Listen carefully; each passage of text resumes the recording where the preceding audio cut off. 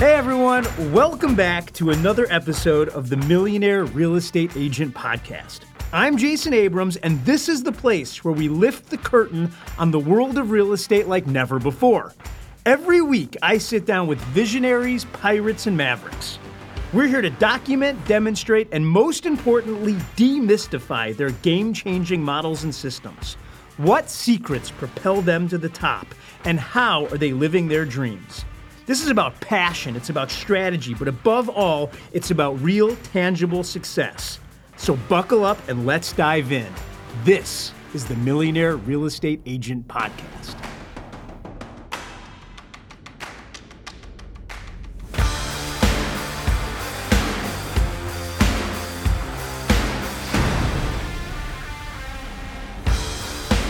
Can we just stop, friends? Let me just ask you this. How do you introduce Gary Keller? Now, if you're in the residential real estate industry, you know him. He's been in it now 40 plus years. Him and Jay Papasan authored the book, The Millionaire Real Estate Agent, which is the namesake of this podcast. I've known this man since I was 19 years old. He is a friend, a confidant, a mentor, and above all, a teacher. He's the teacher. And today, he is going to teach us how to live bigger lives and build bigger businesses. Friends, hang on tight. Here comes Gary Keller.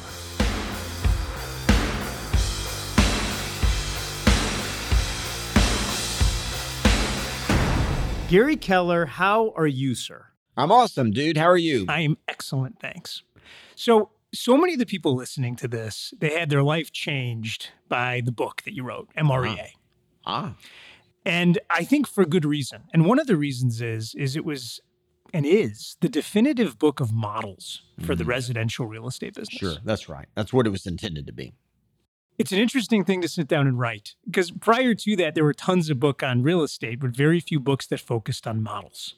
So I want to understand why models, and how did that show up in your life, not just your business life? Well, that's a great question. Can we back up for a second? Yeah, please. Since we're talking about that book, can we kind of talk about the genesis of that book? Please. Okay. So the genesis of that book was I'm coaching top agents. And one of the things, I had a couple ahas. The main aha that I have is they're all over the place and they're not talking the same language. So if you're as an example, if you were sitting there and talking to someone about what marketing was or prospecting was, as an example, they all had wildly different definitions, right? So slowly but surely, I started putting together one-pagers around ideas or models, if you will, about the issues that they were facing, but I was trying to pull it together into a common language. Does that make sense? Mm-hmm. So I ended up with this course called The Remarkable Real Estate Sales Business Game. And all it was a collection of the key issues and challenges that agents face in one-pagers models, if you will. Based on your interviews with those agents. Based on my interviews and interactions and my private coaching with those agents. That's exactly right. So did you find that there were more similarities than differences as you started unpacking all their businesses? I think what I discovered is there was too much idea festing going on. It was, hey, what are you doing? Wow, that sounds cool. I'm going to do that. And they had no idea if the person who was advising them was even profitable or if it even worked. There was a lot of grasping for straws, a lot of that going on back in that time period. So I actually ended up calling a mastermind together. So I have this book called The Remarkable Real Estate Sales Business Game, which is really my models based upon what I'm observing and seeing. And so I call a mastermind together and I tell all of them, okay, bring your P&L. We're going to dissect your P&Ls. So bring your P&Ls. And they did. Now, remember, this era, these are literally, they're on plastic overlays and they're about 2 inches thick. They've got like an entire box from Kinko's printing, right? And I still remember the first two came up and put theirs up there. Oh my gosh, they had no idea what they even were, because at that moment, the majority of real estate agents who had any sort of a P&L only had one because they were required to do it in order to declare a profit or loss for tax purposes. It's to write off their Porsche and their yachts and their helicopters. Yeah. They definitely didn't have any sense of what it said. And by the second one, I just called a halt. I said, "Give me all." And by the way, they didn't even know what the words meant, right? The chart of accounts, they didn't even know what they meant, right? So after the second one, I said, "Stop. Everybody give me your box, your Kinko boxes," right? And I'm walking out like with a wheelbarrow of Kinko boxes full of these plastic overlays. And I went and hired an accountant, and I gave it to her. And I said, "I want you to go through all of this, and I want you to look for the commonality, and I want to create your first run of a chart of accounts that you think reflects all of these." And by the way, if you go to the book, The Millionaire Real Estate Agent, you'll see what we came up with, the final version, which I believe is the first ever research exercise at that time around a consistent, combined chart of accounts. Why did that matter? Yeah. Well, because now you can talk the same language. So if you think about it again, you get people in a room and one's talking English, one's talking Italian, one's talking French, one's talking Spanish. You're going to have a hard time communicating. Now we can all get on the same page, if you will. So that really mattered, right? So that's kind of the evolution of the Millionaire Real Estate Agent. We wrote it in about 90 days. And we wrote it from the Remarkable Real Estate Sales Business Game, which was all the models that I'd accumulated. It's important to understand where this book came from and how we got here. And here's the reason why. Because when you're talking to somebody one-on-one, even if that person does maybe more business than you do, and they're giving you advice based on their unique experience, what they're doing is giving you their practices. And that's not a bad thing, but let's be really clear. There's a giant difference between their practice and best practice. And here's how you know the difference. Best practice comes from models and systems that work at scale. So I would tell you, be very wary of somebody who sits you down and then tells you how they do something, because it's possible that it is 100% the only and the right way to do it. But it's more possible that it happened to work for them at that moment in time in their nexus in the universe. I would tell you, look for best practice, not unique practice. Prior to that, models had to have shown up for you to know it was that important. Sure. So let's go back and answer your question now. So for me, there was a moment in my life when I was really seeking an understanding about how to make sense of being a human, definitely being an adult on my own, and how do I make decisions? Really, as simple as that. And I stumbled on a book, Unlimited Power by Tony Robbins. And in it, he said something that I'd never heard before. And that is the men and women who are the highest, and I'm paraphrasing, the men and women who are the highest achievers tend to be model builders and model followers. And that struck me as so much common sense, right? Go do your research, pull in all your information, build a model, and then implement your model. And whether we're talking about your health, whether we're talking about your finances, whether we're talking about your business, whatever the issue that you want to go master, go find a model built on successful experiences, pull it together, and now you have a game plan to go run your life around that area. So I became a model builder. And there was a period in my life where, from religion to health to how I manage time to how I think about money and manage money, these fundamental key areas of life, I actually went out and built models. When I hear you say that, what I hear you saying is, I got to teach people how to think. And so I had to learn how to think. And I built models around the things that I think about. Yeah, well, the truth is that might be a little reversed, Jason. The truth is I built models originally for Gary Keller. And that is, if I'm going to maximize my time, what's the model around that? How should I think about time, right? Do I just wake up in the morning and just hit it? Or is there some way of thinking about time that will maximize the results I get from the time that I put in on something, if that makes sense? It makes perfect sense. It does kind of beg the question, which is, if that's the facts and the proven results are the people that have models end up getting the best results in those parts of their lives, then why isn't school just a place to go to learn how to build models? First, again, if you're going to build models, you have to pick your profit, right? Meaning that you don't just read anything. You need to go and say, well, I'm going to go read the best research, or I'm going to go follow the most successful, right? With money, it definitely, there's so much written on it, right? And what I discovered was I read a great book about how to invest money, and then I read another book, and it's completely different. And then I read another book, and it's completely different. And I'm all of a sudden I'm going, whoa, whoa, whoa, whoa, whoa. I got to pick something, right? So I picked Warren Buffett and said, I'm most certainly never going to be Warren Buffett.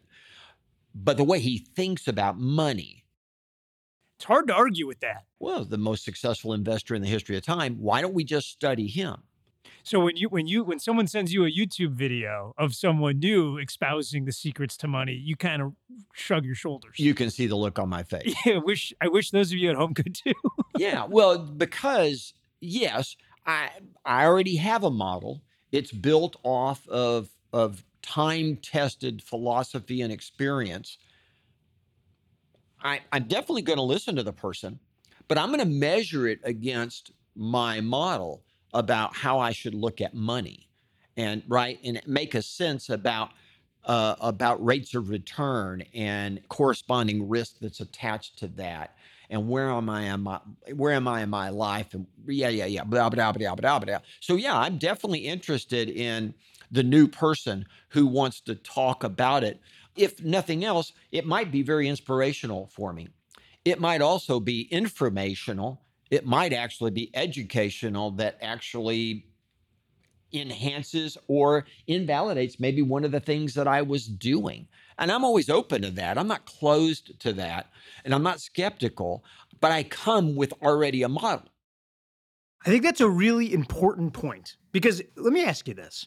Do you know people that read every book that comes out about a subject, but when you come back a year later, their life looks exactly the same? By the way, no judgment if that's you. I'm just saying I know people like that. They've read every single book on leadership, and I tell you what, they're no better at leading themselves or leading other people. They've read every single book on wealth, and they still don't have the most money. And I believe it's possible that one of the reasons this happens is because they're actually intellectual tourists. And it's okay. Look, by the way, when I travel, I like to be a tourist. That's what I do for fun. And so here's how you know the difference. I believe intellectual tourism is people that are on the march to learn everything about a topic and then not take any changes in their life. They love the journey of learning, and that's okay. But there's a big difference between intellectual tourism and model building, so that you ensure that your life improves. And in the sales businesses that we're all in, that means I make more money or I have more time. So I want you to ask yourself right now, what are the models that I have in my life to do those things? And am I an intellectual tourist, or am I a model builder who's on the journey to a better life? What people do, and we talk about this early in the book, we talk about the boxes people build. And they build boxes because they accept an intermediate goal as the permanent goal. And the problem with habits and models is, once you adopt a model and then you start building habits, ways of thinking and habits and support and all that around that, it's really hard, right? Well, I've noticed this especially with money, which is you hit this point of comfort where you feel somewhat safe, you feel somewhat secure, and you're fairly comfortable, and all of a sudden your upward trajectory stops, and you just stay there. Yeah, Warren Buffett once said that the chains of habit are too loose to be noticed until they're too tight to break. That's good. Yeah, yeah, and he's right. And so we should fear bad habits. When Jay and Dave and I wrote The Millionaire Real Estate Investor, we talked about the myths around money. And Dave, of course, is Dave Jenks. He and Jay Papasan were your co-pilots, your co-authors on The Millionaire Real Estate Agent. That's right. And man, people have so many myths and they're so dysfunctional about it. And by the way, I'm not advocating that someone be a millionaire. That was just a placeholder for following such a big model that whatever you do, you'll maximize your potential because you followed the big model. If you're going to exercise, train like an Olympian. Why wouldn't you? Why wouldn't you? Why would you train like a, octogenarian or something? I mean, why would you try? Why would you do that? Why wouldn't you just train to get the most out of your body? Why wouldn't you learn to manage money, to maximize the potential of money? And then whatever you end up with will be your best. And I will assure you that will be awesome. And that sounds like so as I'm listening to you, I'm saying, okay, I got to pick the part in my life that is worth thinking about and making a model for. I got to set a goal. Then I got to do my research. I got to find role models. I got to do the reading. Then I got to take all that research and I have to write the model. And then kind of the last step, which seems to be the forever step, is I continue to read, stay engaged to validate or invalidate what I think I learned. Yeah, you and I, we constantly put out new plays, new one-page models. It's not for you to ditch the model you had. It's to look at that model and say, what can I learn from that? Does that validate what I'm doing? If it does, go, that's awesome, and toss it. If it says something that potentially invalidates or enhances what you're doing, okay, then step back and get into curiosity and go, let me think about that. Could I add that to what I'm doing? Not ditching something, but continually improving, because that's how you're going to improve in performance. It's not by having the new model of the day. It's by picking a model and then over your career, enhancing that model, getting more and more out of that model, not ditching the model. I think the people that study you, they have this idea that you must have a model for every single part of your life. There's no spontaneity, and you run like a Swiss watch. That's actually not what I've observed. No, you know the truth about that. The truth is, you've made models around the things that matter most to you. That's right. How do you make the decision? And everything else, tubula boobla, I don't care. How do you decide what matters most?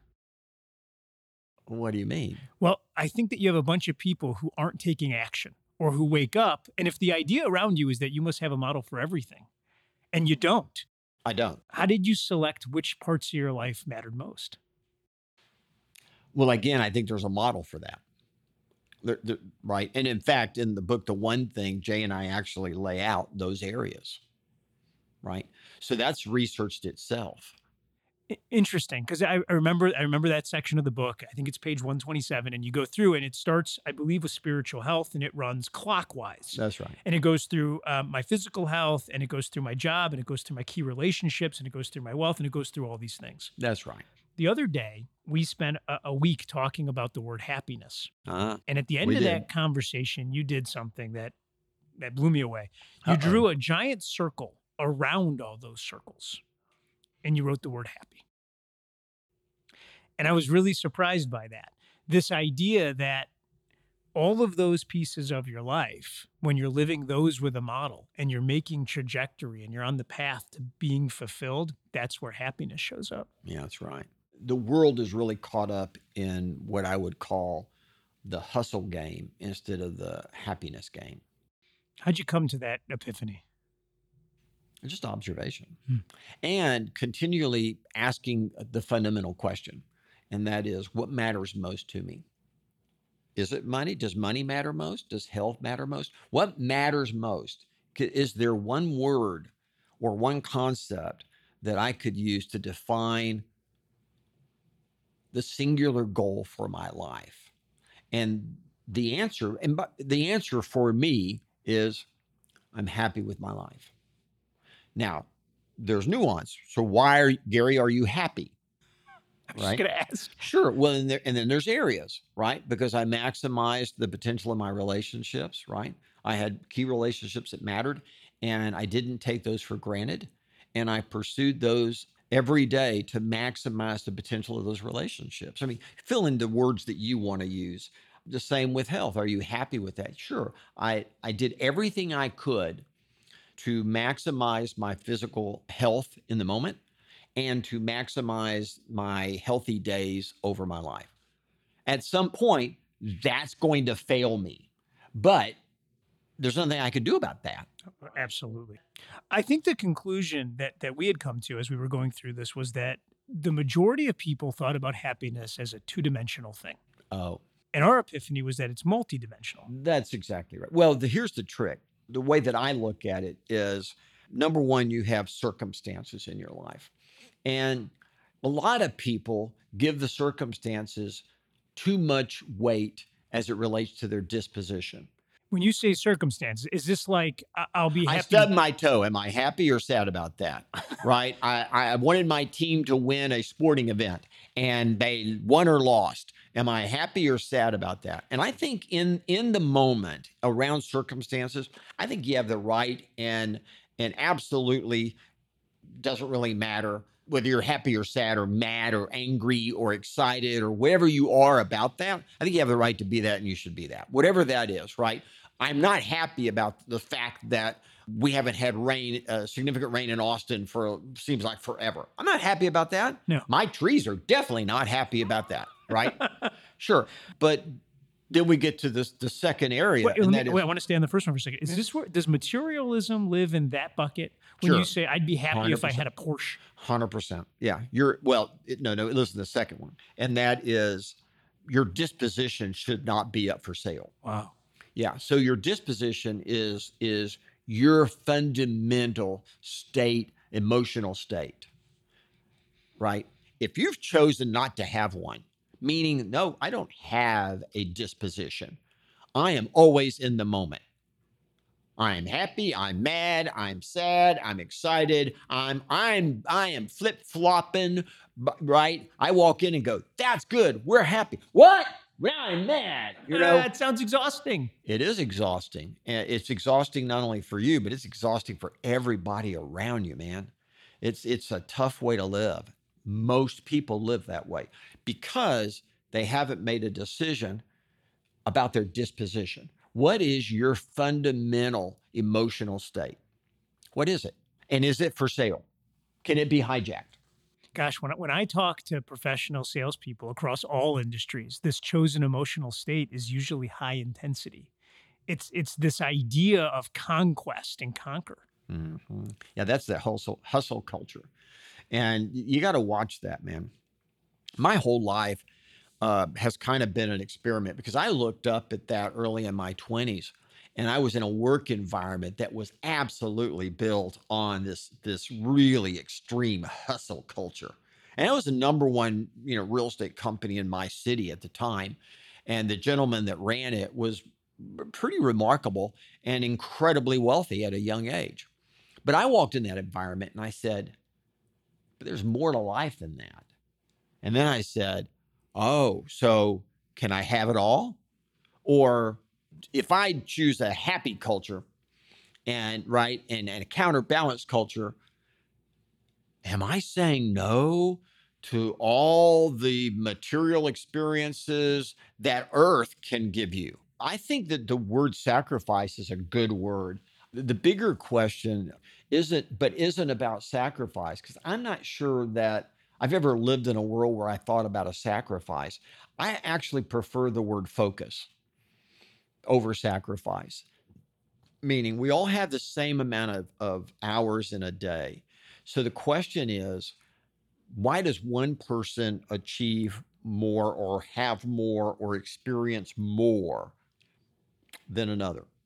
And it's their use of time, which ultimately that the models that I built or the thinking around that ultimately led Jay and I to write the book, The One Thing, which was really just dealing with that fundamental issue. Why do some people seem to go further or have more, experience more than others?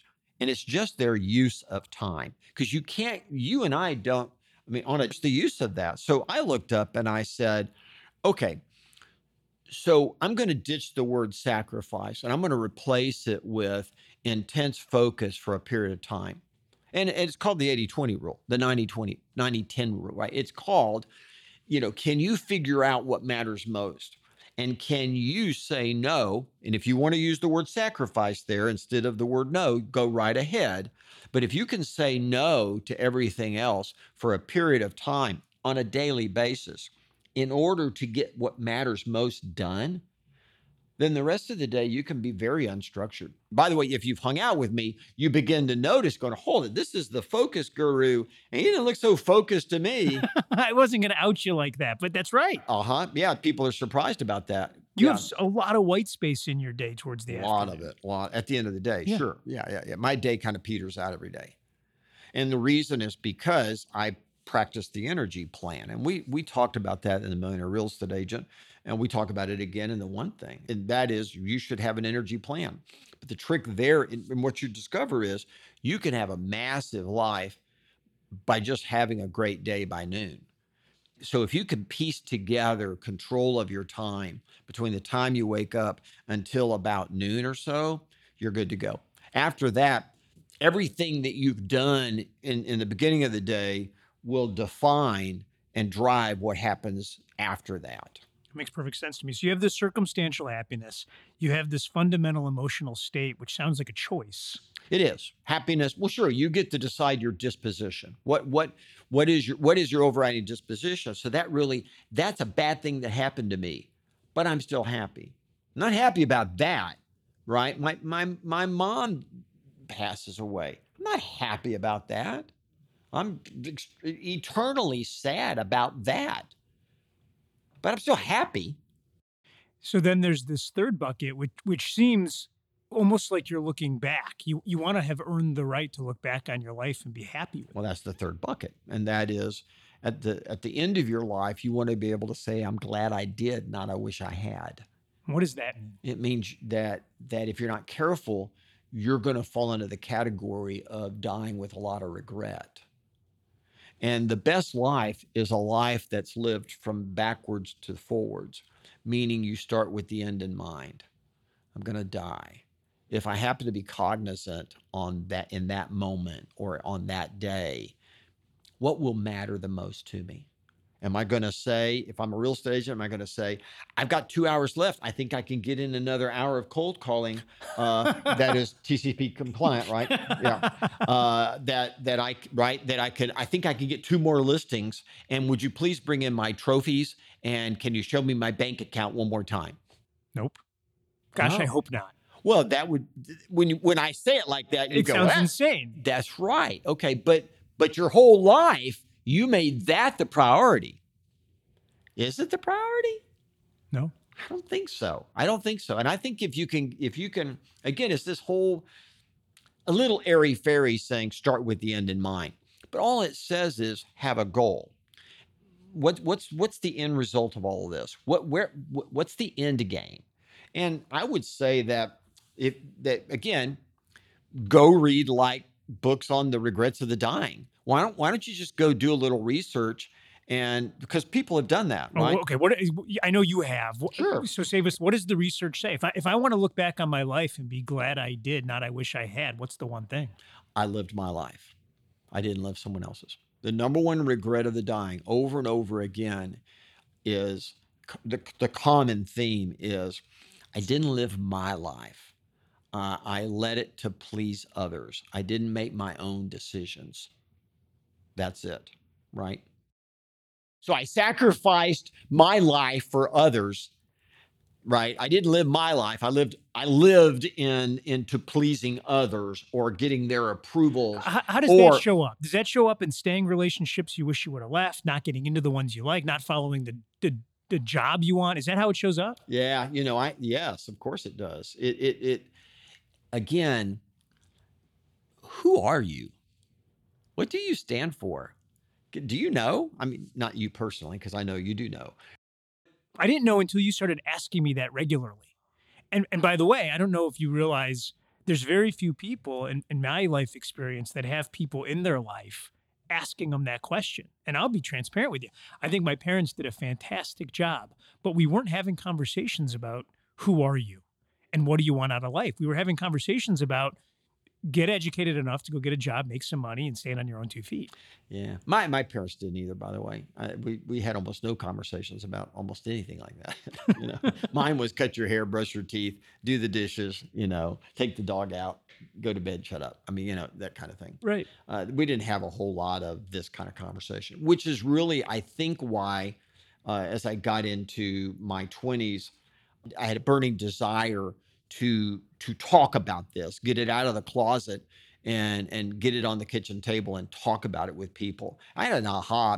One of my weird experiences that was very poignant for me was I was in college and I looked down and I noticed I was biting my fingernails. And I had no idea why I was doing it. It looked like a weird habit to me. And I didn't give it any other thought. I just kind of went, I wonder why I do that. And I went on with it.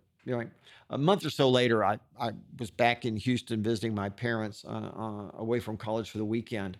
And we were sitting around the round kitchen table, and I can still see my dad sitting to my right. And I look over at him, and he's got his fingers crammed up his mouth. He's biting his nails. Big time. And then for the first time, I fully realized my father had almost no fingernails. I mean, that he had just chewed them like crazy. And I realized in that moment, I chew my nails because my father did it. And I didn't even think about it. And I realized in that moment, I wasn't leading my life. Gosh. I was the accumulation of observations and acquired habits that were not conscious, that I was essentially, and this may not be the same experience as other people. I definitely ran into people that were very conscious in their teens, right? I'm going to be an athlete. I'm going to be a musician. I'm going to be a whatever. And then they go out and at 12 or 16, they're hitting it hard. Well, that wasn't me. I definitely was doing things, having fun and accomplishing things. But at the same time, I wasn't just living life. And I'm just kind of a rolling stone, just rolling around, right? And I watched what happened. I looked at my father, and in that moment, I realized I'm not really in charge. I'm just kind of rolling along. And I went back. Number one, I found a hack, and that is the way I broke the habit was I just started clipping my fingernails. So nothing to chew. There's nothing to chew. Yeah.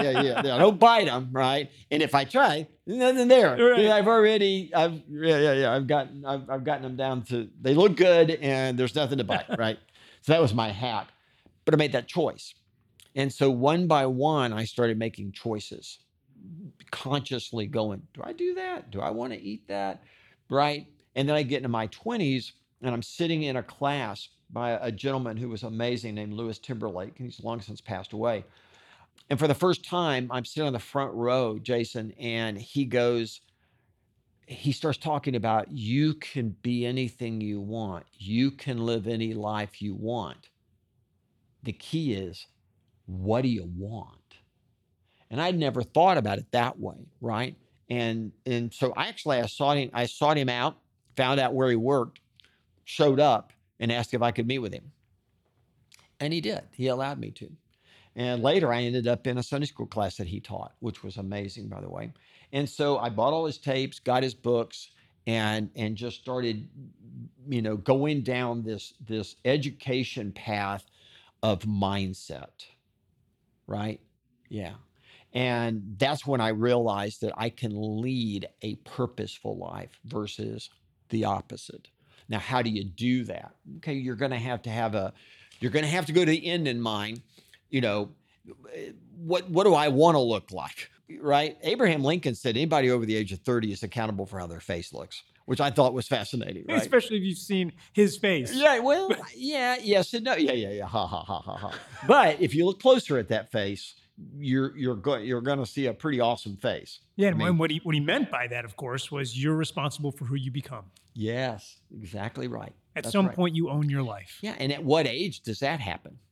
Well, right? you made, I don't know if I read it on your social media, I saw, or you said it in a class, but what you said was, if life is all about choices, get better at making them. Yeah, that's it. And that was the point of the book, The One Thing. Learn to make empowering choices, right? Around some goals that you choose. I guess so. If I'm listening to this and I'm saying, okay, I felt this, I didn't hear it. I got that feeling in my tummy that I got to go take action because we all know what that feels like. Am I right? The first step is thinking about the end of my life and asking who I want to be and what's important to me? Yes, of course. 100%. Is asking on my deathbed, am I alone? Just start with that fundamental question. Am I alone? Oh, I'm not? Who's there? Because, oh, by the way, maybe if who's there matters so much, you can go help them make good decisions. So maybe they are there Wow. versus dying before you. It's a big idea. It's a big idea when you start taking responsibility for that way, right?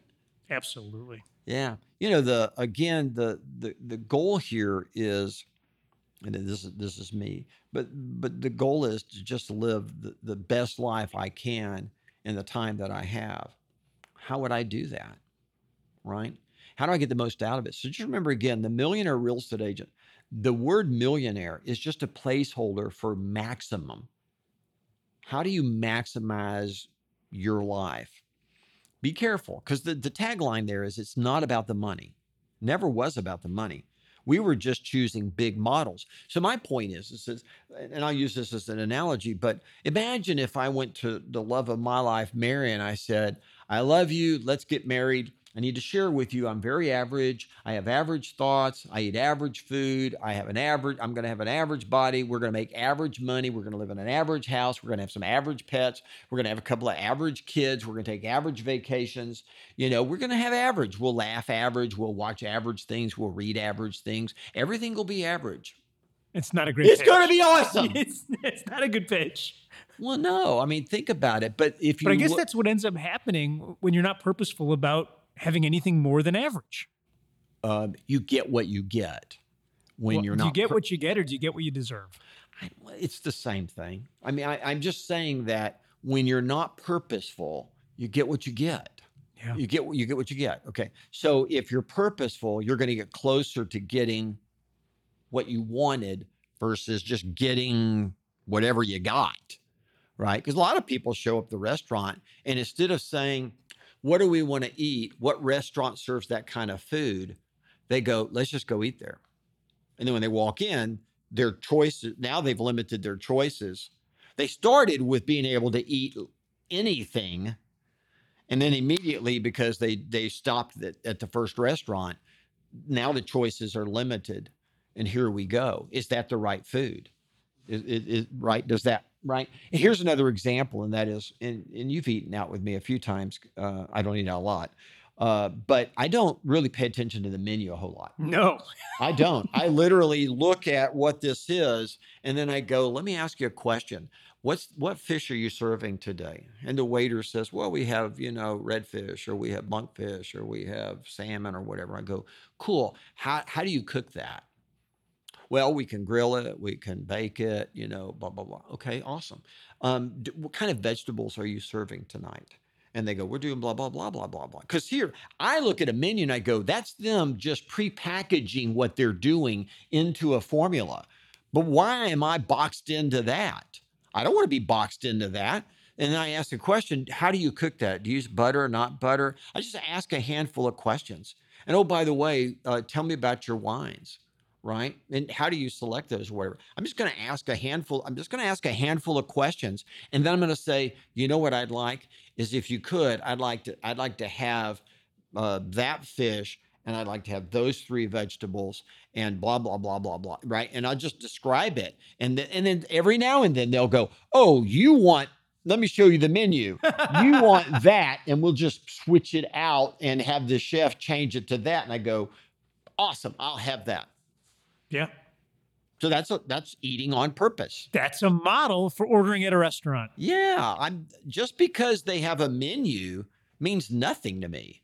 I mean, that's just them pre-organizing all the foods back there into their pricing model. Well, good for them. I think that's lovely, but I'm not married to that. You said the same thing to me around calendars. You said, man, all your goals seem to align with a calendar. And I said, well, yes. And you said, man, be real careful. Calendars is a creation that wasn't yours. That's somebody else's view of time. Give me a goal, and it doesn't matter how long it takes you. Just make sure the goal is big enough that it was worth chasing. Now, Gary Keller, he's one of the youngest and freest thinkers that I've ever met, if not the youngest and freest thinker. And so he goes into a restaurant and says, I will not be shackled to the menu. I'm a little different. I go into the restaurant and I order off the menu.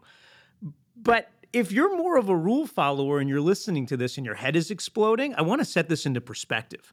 The entire planet, because we're mostly capitalists here, have conspired to build boxes by organizations because they monetize the actions that we take. That's why all of these structures exist. So if you said to me, Jason, why does the calendar exist? It's so that governments know when to collect taxes and how they're going to do it. Now, why does all this matter? Because there's some things in your life where being in a box is okay. As a matter of fact, the majority of the things in your life, in the whole scheme of things, don't matter that much. But then there are some things where you have to break out of the box. Now, I choose to look at goal setting as that thing. Don't tell me your annual goal. I don't care what you're going to accomplish this year unless it's part of a larger goal that's going to make your life better. Tell me what you're going to accomplish in 5 years. Tell me your 30-year wealth plan. Tell me your plan for your kid over the next 15 years. Tell me the plan for your family over the next decade. Now go back and tell me what needs to happen this year such that that actually happens 15 years from now. Now you're not living in a box. Now you're living in a world of your own design. You've become the architect for your life instead of a customer for it. I would like to take you, we always close with what we call the lightning round. Okay. And we want to hear about some of your choices. Okay. And so right off the cuff, as quick as you can. Okay. Favorite food? Oh, salmon. It's so good. So good. It's so good. Yeah, And the way we cook it is really awesome. the way you make it at the ranch is incredible. Oh, well, that's another way, but that's barbecue. Ugh. We're smoking and barbecuing. It's so good. Yeah, it's good. Favorite color? Black.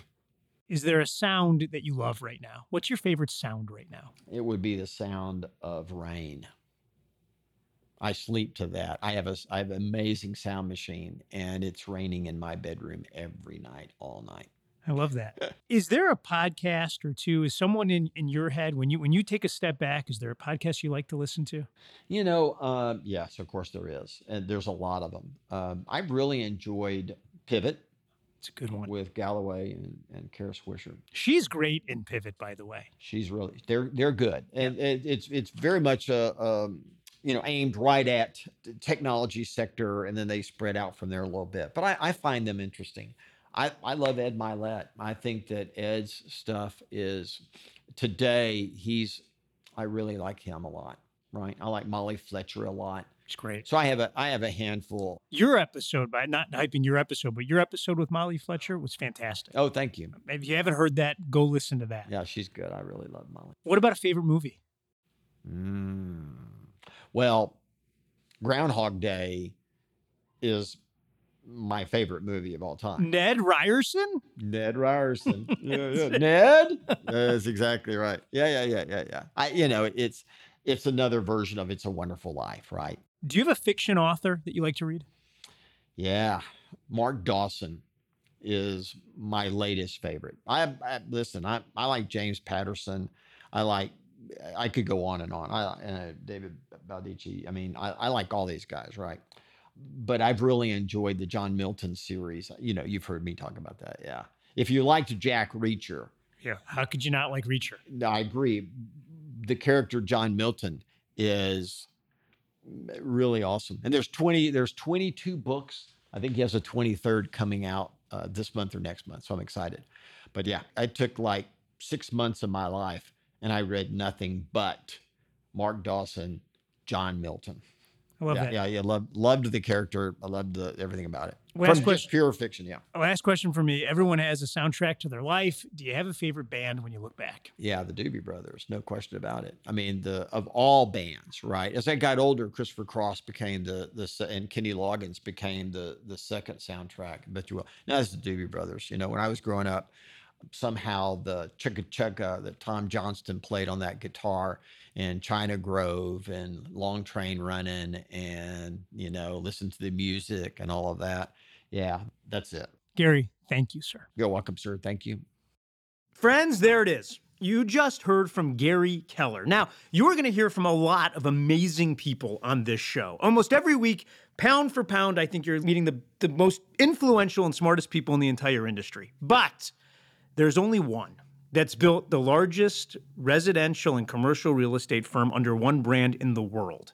There's one that over the course of 40 years has populated 58 different countries and created cultural events like Profit Share that have literally been industry changing. Now, why do I say this at the end and not the beginning?